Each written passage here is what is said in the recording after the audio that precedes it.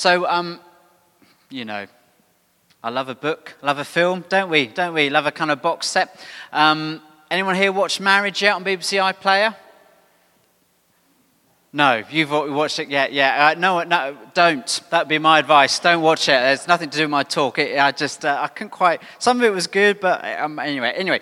But when you watch a film, or you kind of read a novel or something like that, or the Gruffalo that they're reading at our sort of level, really, this morning, there's kind of moments in the story when the writer or the producer or director is trying to get the audience's attention. Do you know what I mean? So some writers are like really subtle. And like, and you feel like you are Sherlock Holmes. You're trying to work out what's going on, and is that an important part, or how does that all kind of fit together? Some writers of things are just like really obvious, make it really, really clear, like the new Rings of Power, which don't get me started on that. It's just so badly done. But anyway, things become so kind of obvious that you know what's happening, and some writers like to kind of hide things, and you have to like join the dots. Do you know what I mean? You're kind of like trying to work it out as you go along, and you feel very satisfied when you've worked out, who the murderer was or what have you, that kind of thing.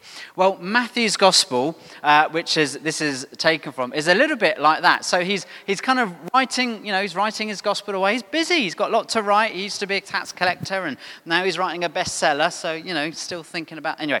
So he's writing away, and then just before this little bit, which we haven't got on the screen. He writes, we certainly haven't got it now. He writes in, no, you're right to do that, Catherine, you're right to do that. He writes in a completely different way, okay? So he's got this own style of writing, yeah? So he's kind of just got his own style. He's walking along, he's got his own style. He likes his purple jumpers, he's got his own style. And then suddenly, the bit before completely changes. It's a completely different way of writing. And it's like, when you're reading it, because I know you all got up and read the whole of Matthew's Gospel this morning, when you're reading it, you're thinking, Matthew, that sounds a bit like John. You've nicked a little bit of John there, haven't you, from the Gospel of John? And Matthew would say, I have, to be honest with you, because I just the bit that's coming up, I want to keep people awake. In some churches, people fall asleep. And you know what they do? The little bells. Remember that in the old days? You'd have a bell when communion would happen. You know why they did it? Literally to wake you up. It wasn't some significant. It was just to keep everybody awake every few minutes. So that's kind of what they did. So that's what Matthew's doing as he's writing his gospel. Okay, he's waking everybody up, because he's kind of suddenly thinking, if you're just getting a bit like you've got to chapter 11, because I know you know it, and you're thinking this is dragging on a little bit. He just brings something new and something fresh to it just before this passage, and so he wants you to kind of to wake up and to get it. So if you could, thank you, Catherine, bring on there. And so what Matthew is trying to do, which is fantastic, is he's wanting us to get to the point. He's wanting to get to the point. So he's like going along, and he's kind of shaping the story. And then suddenly he's like, right, how am I going to grab their attention? I'll tell you what, I'll nick a little bit from John, and because Jesus speaks a bit differently in John, and I'll put it in there, ask John, that's John himself, he's called John, so he studies theologies, doesn't he? So he nicks a little bit there, chucks it in, doesn't he, John? And then he makes this wonderful, wonderful point about, come to me, you who are weary and heavy laden. But that's just not what's the amazing point about it is it, Dave? No, the other amazing point about it is this, is that if you notice, because this morning you read all of Matthew's Gospel, I know, and some of you read all of Luke's, as you were reading it, you'd have noticed that sometimes Jesus says something to individuals that doesn't really apply to us, okay? So, for example, to one person who was very rich, Jesus said, sell everything you have and come follow me, and then you have treasure in heaven. So he said that to this very rich young man, Jeff or Bill Gates or somebody like that. So he said that, but now that doesn't apply to us. So Jesus doesn't say that to all of us, because quite frankly, we haven't got much to sell. But that was just to him. Or somebody else, Jesus said, let the dead bury their own dead. Now, he didn't say that to us. He said it to that person in that context. So there's some things that Jesus says that are just really specific to that person. Like you and I have conversations. If what I say to Dave, I said to John, it would sound a bit odd because it's just specific to Dave. I wouldn't say to John, can you sing a bit louder, please? 'Cause I can't quite hear you. But it would be fair enough to say to Dave, sing, we always want Dave to sing now. He's got a beautiful voice. Do you see what I mean? So it's specific to individuals. But here's the amazing thing about this passage, if you can remember it, is this. Jesus, and the way Matthew writes it is this. He suddenly says some of this stuff is just specific to individuals or to groups at the time. Like when he says to the 12, take no staff with you, or it's a dream, isn't it? Or take no wallet with you, all that sort of stuff. But here he kind of steps back and Jesus says these wonderful words, come to me, you who are weary and heavy laden, and I will give you rest. And suddenly Matthew's not just changed the way he's written, but he's changing the message. He's saying this is a message not just to individuals, as it were, in your context, but to everybody. It's an invitation. It's an invitation to everybody. And he kind of changes the pace, he changes the emphasis, and it's a wonderful thing. It's not just individually kind of context conversation. He steps back and gives us an invitation to everyone. And Jesus doesn't say, come to me if you've got your life sorted out, if everything's in order. He doesn't say, come to me only if you're heterosexual. He doesn't say, come to me only if you've got, you go to church twice a day, or once a day or whatever. Don't come to me only if you read the gospel. Jesus just says, come to me. And the only qualification of coming to Jesus is that you're a little bit stressed out. If you're not stressed out, you're fine. But if you're a little bit stressed out, you're a little bit anxious, you find life a little tough, Jesus then says, yeah, you can come to me. And you all look amazingly wonderful and like you've got everything in control.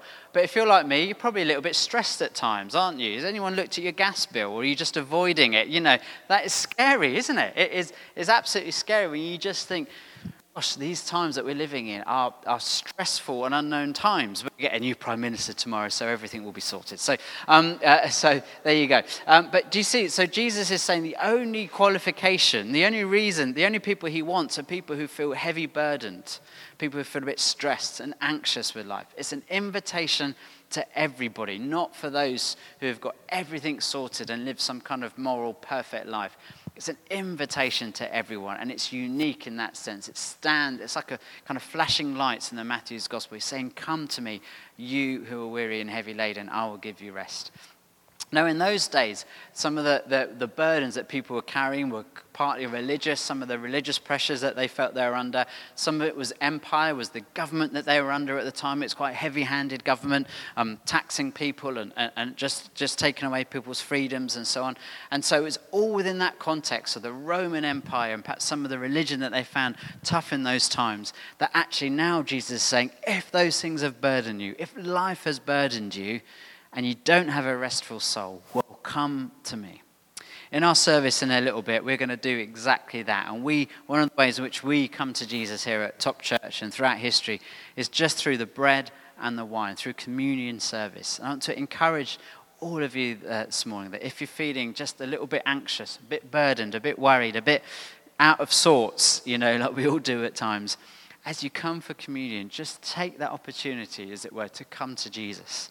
Say, Jesus, I give you my heavy burdens, my yoke, my stress, my anxieties, my worries, and I want to take on your kind of easy and beautiful way of living. And Jesus says this, as we do that, as we come to him, this worldwide invitation, as we lay our burdens down, what we discover about Jesus is something wonderful. We go closer and closer to his heart, and we learn that Jesus is he's gentle and humble in heart. Isn't that amazing? Incredible, Sometimes the closer we get to people and systems, we don't always find them gentle and humble. We find them more aggressive or dogmatic or bolshy or what have you, like our own hearts really. But the thing about Jesus is that when we come to his heart, we find, wow, it really is gentle. It really is humble. And then that kind of heart gets instilled within us. And the way we live out our lives is we try to emulate that towards one another. We try and emulate that towards ourselves, to our kids and to grandparents or what have you. That actually we try and be those gentle and humble people. It's not always easy. We're not naturally wired for that. We're kind of wired for taking on the world, as it were, and being a bit bolshy and being defensive. But something about Jesus, when we come to him, lay down our burdens, we give up fighting, we realize that gentleness and that humility is in the heart of Jesus, and that's what then we resonate to others. And that's the fruit of the Spirit, as it were, that Jesus gives to us this morning, is that gentleness and humbleness in heart. And then Jesus promises that you will find rest for your souls. It's the word Sabbath. You will find Sabbath for your souls. Isn't that a beautiful thought?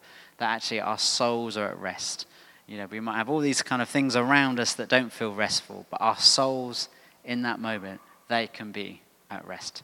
So as we share communion together, why don't we come to Jesus and find rest for our souls? Let me just pray for us, and then